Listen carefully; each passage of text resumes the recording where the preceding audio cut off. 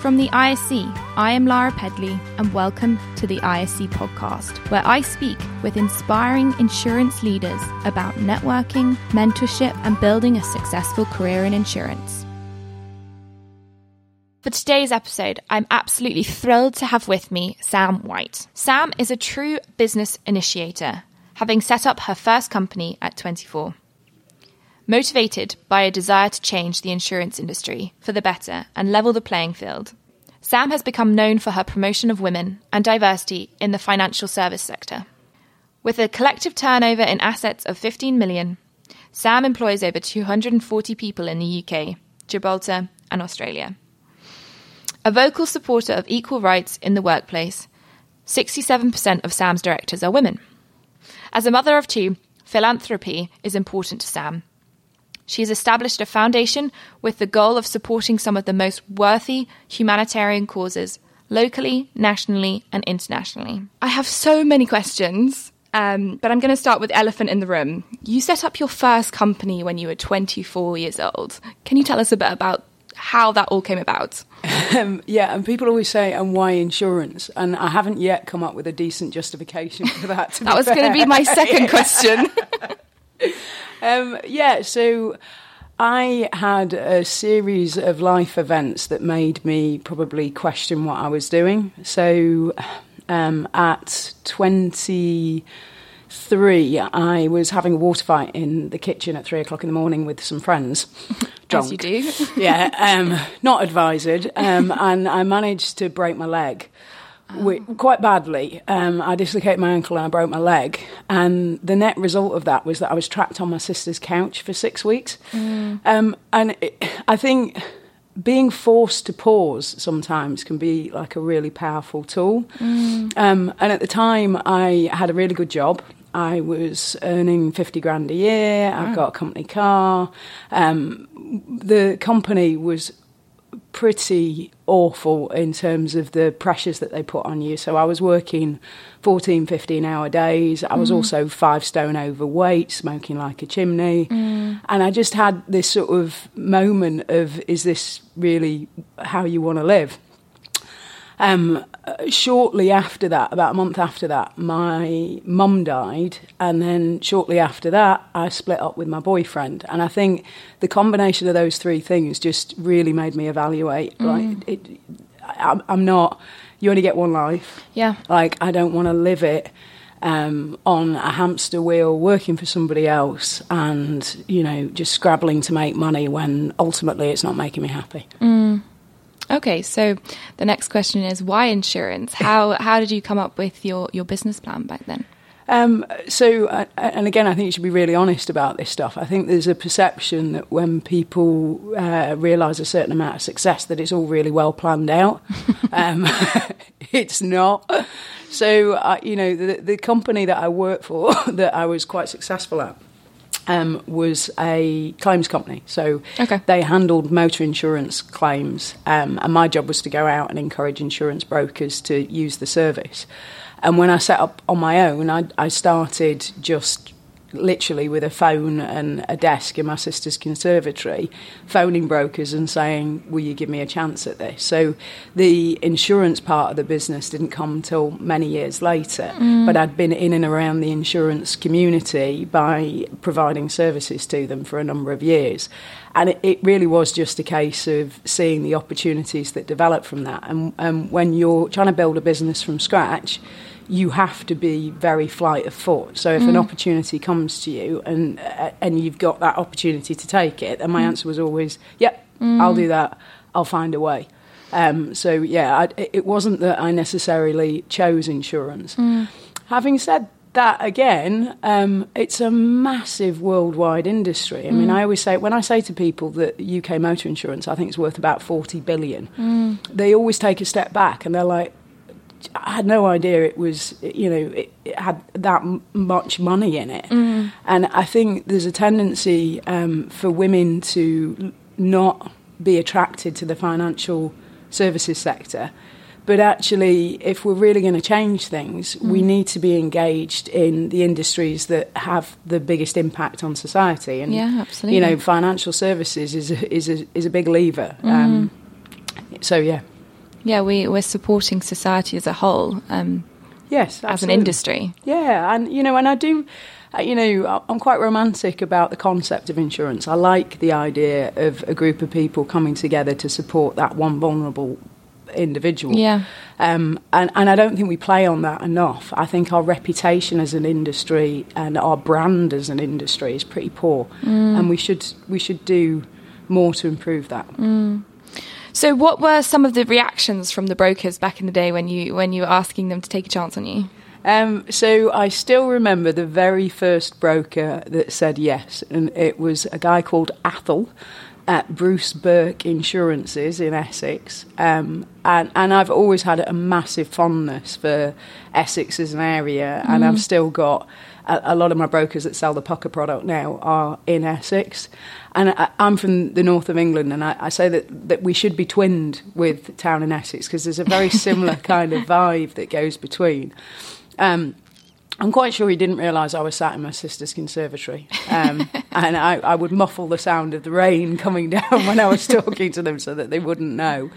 But he did connect with what I was communicating to him, which was, I think I can do a good job for you on this. Will you give me a chance? And, in life in general, I think the biggest opportunities that I've had have been people connecting with that and being prepared to give you a chance. And actually some of the charity projects that we're looking at now are very much focused around that. How do you give people a chance that might not get one otherwise, or maybe have made mistakes in the past? So yeah. Great. So this is Action 365 that we're talking about. Is this what you launched when you were 24? Yes, it was. Yeah. So how do we get from calling that one broker and getting one broker to give you a chance to Action 365? Yeah, so, we've got about 4 businesses in the group now. We employ 270 people, and I think last count we turned over about 18 million. So makes a change from your sister's conservatory, muffling the rain. Yeah, it is. And I would say very much one day at a time, one opportunity at a time. We've had some incredible challenges over the years. I nearly lost all of the businesses in 2013 when there was quite a significant regulatory change in the claims environment. But for me, I've always been about building a team of people that are kind of do or die, that will fight for you, that you've got that kind of common goal that you're going for. And I know categorically I would have never have got where I am today if it wasn't for those individuals. So how do you go about growing a team like that? So the very first person that I hired, and I use the phrase loosely, she may never forgive me, but my best friend since I was 4 is a lady called Eleanor Lumsden, and I actually did a post on LinkedIn about her, which had a phenomenal response. I think friendship is something that people all connect with, and we were both we ended up getting about 110,000 views on this post which was just this friendship post. But when I was sat in the conservatory, Ellie walked in one day and it was absolute carnage. There was invoices everywhere. It was because I was just selling, right? I was just doing kind of creating business opportunities and doing deals. Admin has never been a strong point of mine. And Ellie noticed that the checkbook was on the table and that I'd paid for a Chinese takeaway using the company checkbook. She was like, you can't do that, Sam. You're not allowed to do that. And I was like, but I'm really busy. And I kind of looked at her and I was like, I don't suppose. And she was like, go on. And she left a really good job and came and joined me. And she picked up all of that admin. She's very organised. She's very thorough. And I then released myself to carry on doing deals. And I think as I've gone on, what I've tried to do is recognise at a point that either there's something missing in me, my skill set, my capabilities that I need to supplement with somebody else, or that the business itself has a need that has surpassed the current team environment, and then just add to. but you've got to kind of balance that with, for me, being self-funded, you've got to make sure that the opportunity is there that justifies. So I would constantly be looking for the revenue opportunity that would allow me to be able to pay for the next member of staff. I think that's a really important message as well, not trying to do everything yourself and allowing you to bring people in when it's time, or to free you up to do what you're best at. And my skill set's quite narrow, really, in terms of what I'm good at, and I recognise that. And I think my biggest frustration with people is their inability or their reluctance to accept those vulnerabilities, because absolutely, if you can't let go of those areas that aren't your core competency, you'll never get further forward. And I see founders that say, "Oh, I can't let people do anything. I have to do it all myself, and nothing gets done unless it's me." And I just think, you are your biggest barrier. You are the thing that's limiting, because if you can't let that stuff go, you'll never be free to kind of and do the fun stuff, right? I get the best job. Have you always been good at the selling part? Have you always had the confidence to go out there and make the deals? So sales is definitely my background. I did telesales in the summer holidays when I was at university, and made a decent amount of cash that I used to take all my friends out on the on the razzle dazzle with. But so I don't see sales as a confidence thing. I actually suffered quite badly with panic attacks in my 20s, and this is when I was selling significant amounts with a previous company. But I have definitely always enjoyed the sales bit, because that for me is about connecting with people and trying to find an opportunity between the two of you that you can kind of build something. And just touching on the panic attack episodes, was there anything that helped you get over that period of time? I'm assuming you don't still have I don't know, but I mean, it was probably a 10-year period. It was probably 19 to 29 I suffered with them, and it took me a long time to implement the things that would have the most positive effect. And there's a whole host of reasons that I'm conscious of now that were kind of triggering it. But giving up smoking, exercising regularly, getting an early night, sleep.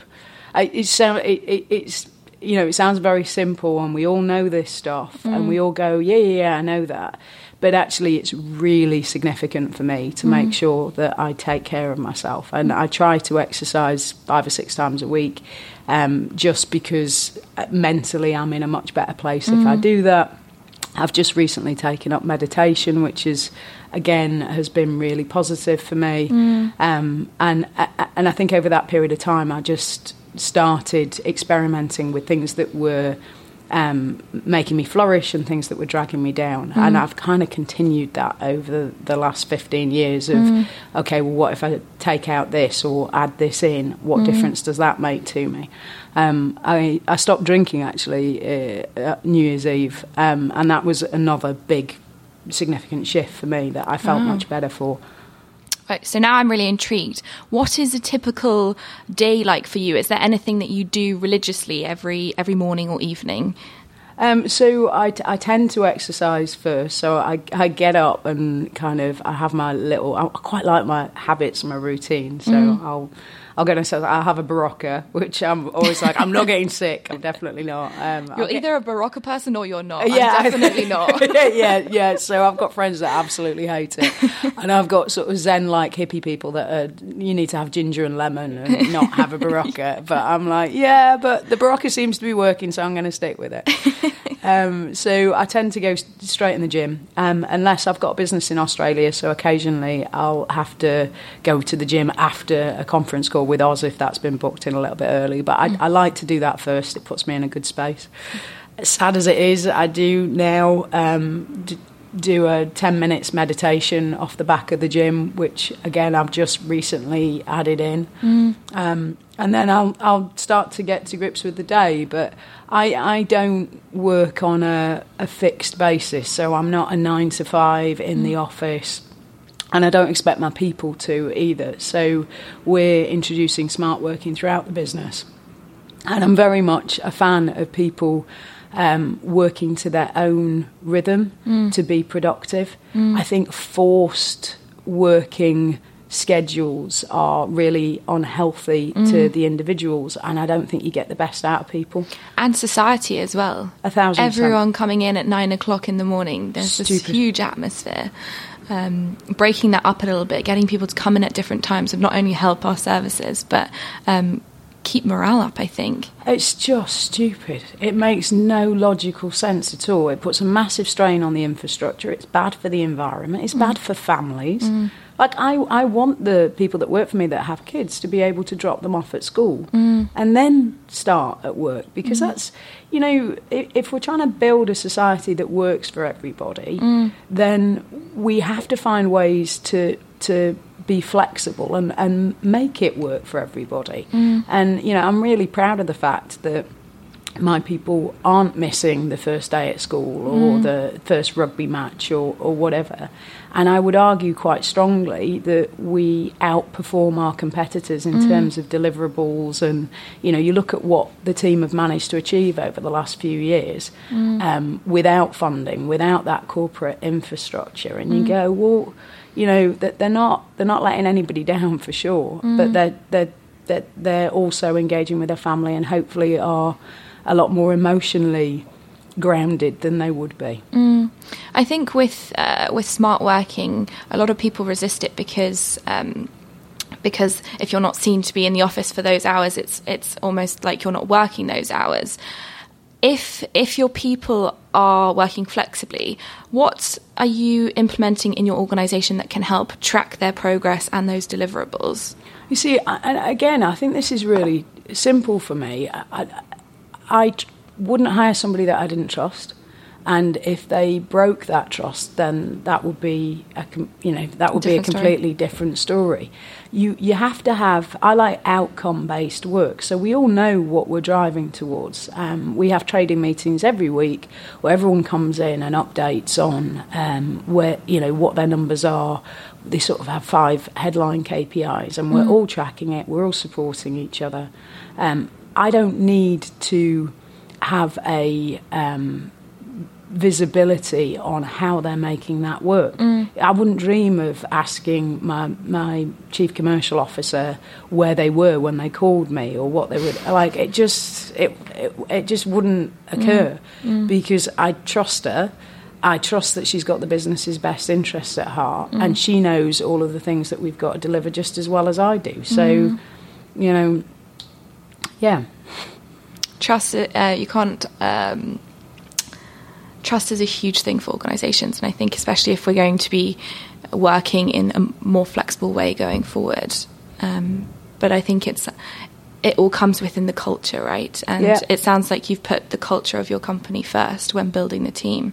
Yeah, it's well, I don't think as a sort of start-up self-funded business you can do anything other than lead with culture, because I won't be able to compete on package benefits in the traditional way or salaries or so I have to find ways to get that talent in innovative ways. So I'm actually going to the Smart Working Festival in Cornwall at the end of the month. They've asked me to speak about my team and how that's kind of developed, and it was really interesting because they asked me to come and do it, and I thought, well, I kind of buy into smart working, but am I going to give a talk on it? Like, I'm not a smart working expert. And then I sat down and started sort of mapping it through, and it was like, actually, you know, everything that we do is around this concept. I've always been a smart worker. I mean, I went travelling for a year when I'd had the business for 3-4 years, and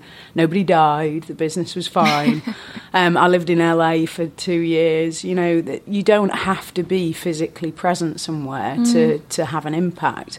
I mean, my newest business venture's in Sydney, and, you know, that's fine. I've got somebody out there that I trust implicitly that's doing a fantastic job, and we've built the infrastructure around her to support her. So, yeah, but the interesting thing with Cornwall, well, they're developing this smart working hub, which I think is a fabulous idea. And you think about the potential for it with society, because actually you've got so many jobs in the centre of London that people are competing for talent. There's a churn, and there's this real intensity and actually real stress around London. If you walk around, you can see it in people's faces. Especially at 9 o'clock in the morning. Especially at 9 o'clock in the morning. And you look at somewhere like Cornwall, and they've got massive employment issues there. But they've also got a hotbed of data scientists, which really? Who knew? But logically, if you look at the type of personality that is attracted to that kind of work, you can kind of see why they might want to be able to go and do surfing in the afternoon and work their numbers, in the morning, or however they want to structure their day.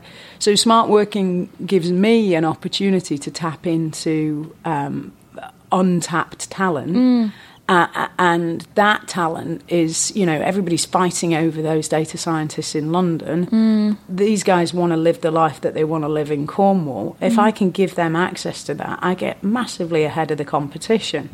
And so for me, it's, it's logical. It also gives me a secret weapon in my toolbox to be able to grow the business. No, I think that's really interesting. My next question was going to be about building a team at a young age. How did you find the whole experience, bringing people in at different ages with different experiences than you early on in your career? Yeah, so I think, and I've been quite vocal about the experience that I had trying to look for funding in the past and the challenges that I had with some of the people that I came across. I've definitely had experiences where it hasn't quite worked out. And I think that people can't help themselves with their natural biases. So certainly walking into a bank at 24, female, not much experience behind me, I wasn't taken very seriously. Yeah. And in hiring the team, I have made mistakes in the past where I've brought somebody in that I thought had a skill set and a competency that we needed, but they possibly couldn't assimilate with the culture in the way that you want. And that happens. Yeah. Do I think that the insurance industry has probably got a certain amount of staidness in it? And if you're looking for experience, you've got to carefully balance that with experience that comes with a growth mindset and an open-minded mindset in order for them to accept the dynamic within the team that, we're 70% female. If I've got 270 people, over half of them are under 30. And a lot of them are in the north of England, which is a different dynamic to the south. So you need people that can see past the surface stuff and see the character traits and competencies within the team that kind of surpass any of that. And you just mentioned the struggles you faced when getting investment as a 24-year-old woman. Can you tell us a bit about that and how you overcame it?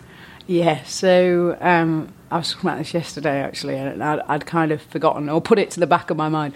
So when I first set up, I thought, okay, what am I going to do? Unfortunately, the business model was instantly income generative, so it was a tough gig. But I knew that if I spent 5 hours on the phone, I could generate a certain amount of revenue that would cover the cost and kind of start to get me some traction. But I also wanted to bring in other people. So I thought if I can get a little bit of investment, I'll be able to kind of push us a bit further forward. So I'll go and see my bank manager, who was one of the most patronising individuals I've ever had the misfortune to meet. Elderly guy. I walk in, I'm 24, female, and he starts to, in painstaking detail, explain the concept of gearing to me. And the way that he articulated it was, the thing is, Samantha, what you need to realise is that if you wish to borrow £40,000, we as a bank will need to see that you have £40,000 somewhere else that we can leverage against. That's the way that gearing works. And I was like, why, if I had £40,000, would I then put it in a bank account that I couldn't touch, that you then lend me £40,000 and charge me for it? I can't get my head around this at all. And he was just so bad. And then, to add insult to injury, I had a personal overdraft that I'd had when I'd had the really good job. And he said, I know you're not working for this firm anymore. I think it's probably prudent for us to remove your personal overdraft. So I was like, hang on a sec. I've, not only are you not lending me the money, but you're actually pulling away more support for me. So I realised that was probably not going to be productive, and instead decided, right, well, I'm gonna row my own boat, and I will find a way to make this work. And really, what I did was find business partners that had a requirement for my service that wanted more of it, and got them to help me fund some of these projects. So there was a firm of solicitors that wanted to work with us at the time, wanted more business offers than we could give, and I said, well, it's up to you, but if you can upfront fund some of this stuff, I can get more deliverables to you. And so I just leveraged those relationships to be able to get us to the next stage. Wow, great negotiating skills. Well, I like to think it worked very well for them too. And why not just stop with one company? That's my big question. Why 3 more? Yeah. So what inevitably happens is that an opportunity will come your way. So you look at Australia as a great example, in that somebody approached me and said, I think there's an opportunity in the Australian market. They shared some data with me, and curiosity got the better of me. And so I flew out there and started to have some meetings with some people and thought, yeah, this is possible. Now, I'm not so naive to think that I can do all of this by myself. It comes back to, when you talk about adding to a team, there's also like a corporate dynamic to that. So I kind of promised myself I wouldn't do Australia unless I could get the right business partners to come in with me. And so I went and started talking to some VCs over there. I went and saw a media agency to see if we could structure a deal around marketing, etc. And as it happened, everything came together in the right way, and we are now able to launch this female insurance brand over in Australia. And I've got funding, and I've got a partner that can get the marketing out, and so forth. So for me, the adding in extra businesses is about these different opportunities that maybe you need a slightly different team, or you need investment, or a different kind of angle on things. Building them kind of separately enables me to be able to do that. I don't always think that kind of trying to put everything under the same roof works, because you get hampered by your own infrastructure and your own. They talk about the company's immune system destroying new things, and I've seen it, because people can't help themselves. They will start to create their own kingdoms within your business, and when you try and bring in new talent or strong personalities, they'll fight against it, and sometimes it's just easier to build it slightly outside. Especially cross-border as well, because the culture is so different. Absolutely. Tell us a bit about the culture in Australia. I love the Aussies. So I think everyone does. I do, but I think they're more... So I tried to set up a business in California in 2010, and I thought that the Yanks would be... Am I allowed to use the word Yanks? I don't know if it's...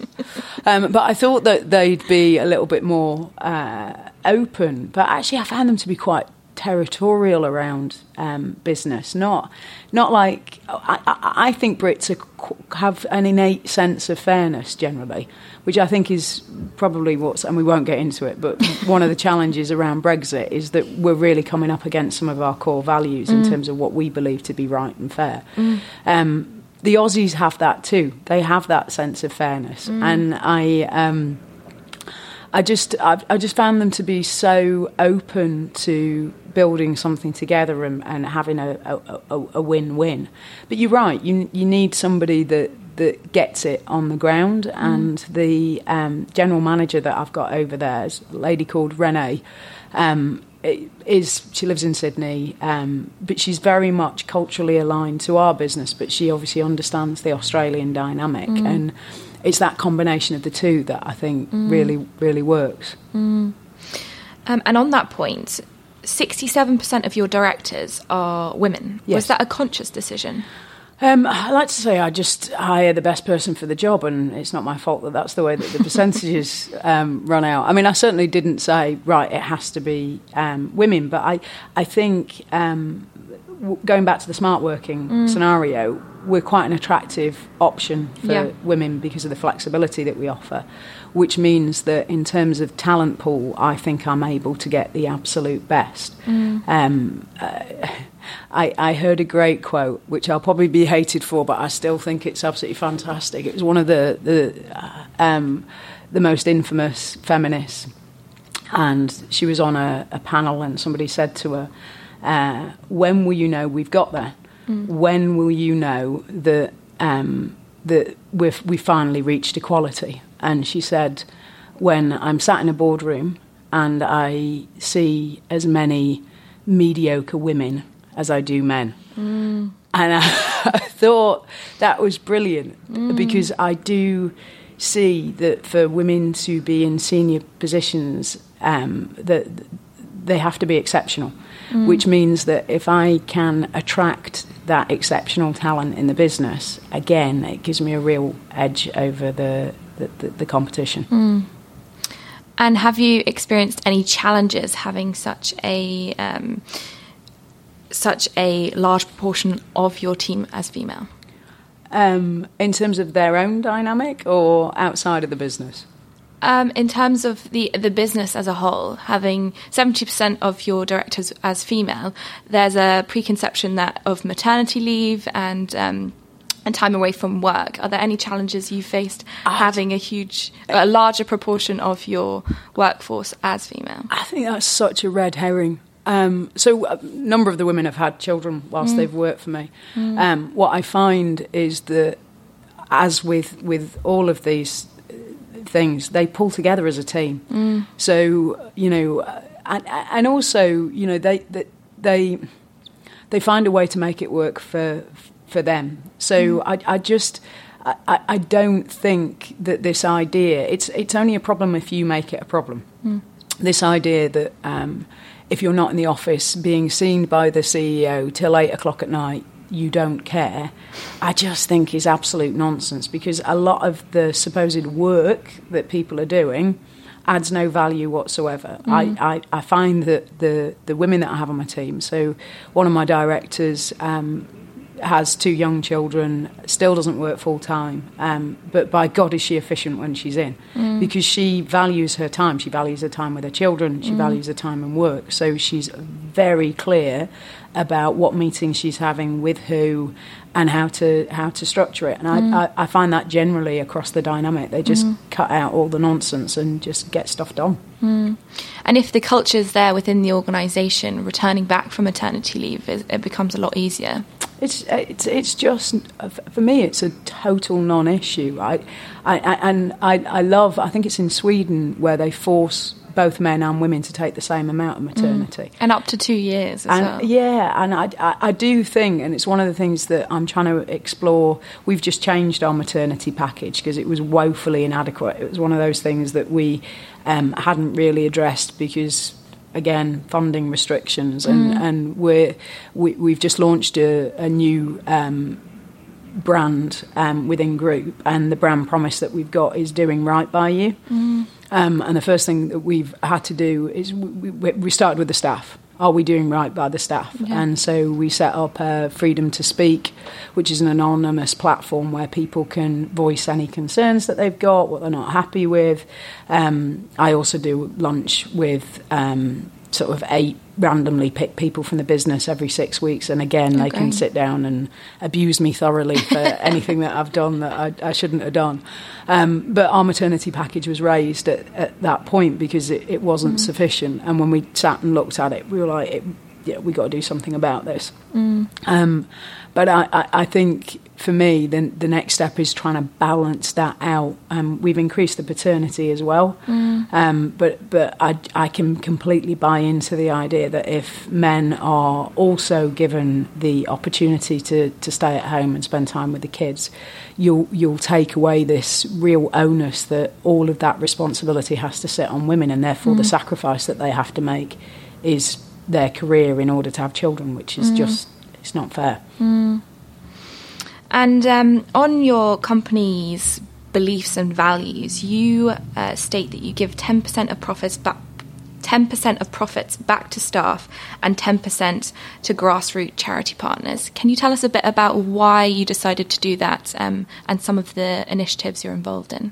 Yeah, so this is a relatively new thing in terms of that level of commitment from us. I think early doors we were just trying to survive, and also I probably went through a bit of a brat stage when we started to make really serious money, and did the usual stuff of buying myself a Lamborghini and behaving like an idiot. So I kind of came full circle and started to ask, what's the function of a business? What should we be doing? And yes, business's primary driver is supposed to be to grow and to create profits. But actually, I think that increasingly, particularly with the absolute chaos around our government, there is a responsibility for businesses to also give back to the communities that they operate in. So whilst we were building and not making much profit, we started introducing time bank days for the people, where they could volunteer in their sort of favourite charities and get involved in projects during working hours. And I found it to be such a massive upside from a morale basis and a culture basis, but also we were starting to attract people to the business because they like that. So it made a lot of sense.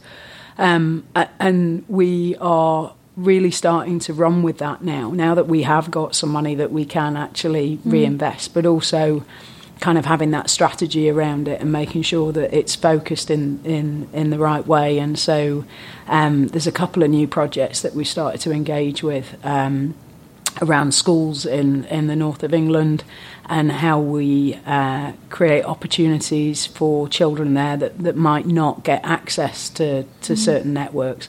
The Mayor of Manchester, Andy Burnham, has introduced a number of what I think are really positive initiatives, because his whole thing is around social mobility.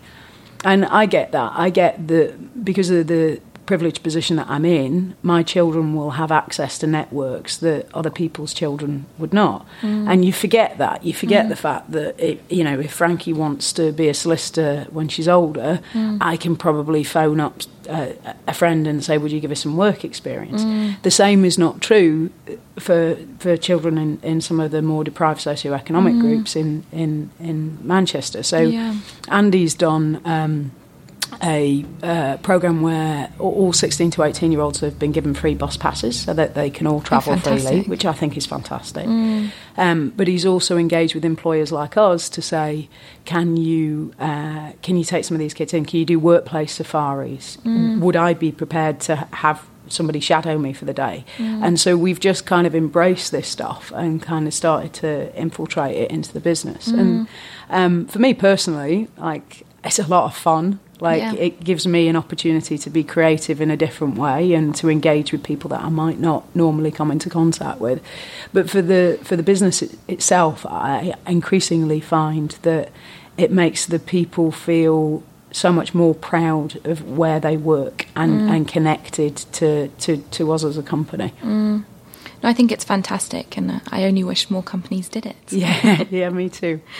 So my last question is really going to be around, what is your biggest tip for someone that's thinking about or starting a career in insurance?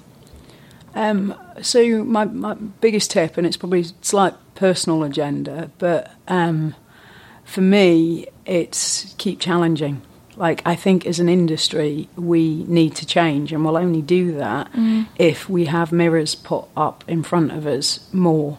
And I think we've got a huge potential to be so much more than we are today. So on a personal basis, people coming into the industry, don't be afraid to ask the stupid question.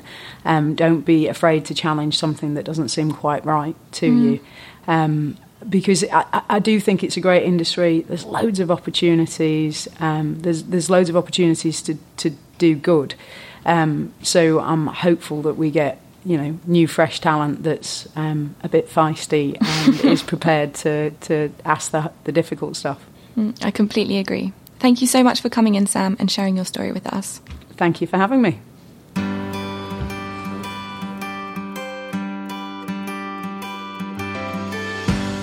You've been listening to the ISC podcast. If you like what you heard, please rate, subscribe, and review on Apple Podcasts. It really helps. You can get more information about the ISC at www.theinsuranceSupperClub.com. Our show is produced by Connor Sweetman of Breakthrough Media. I'm Lara Pedley. See you next time.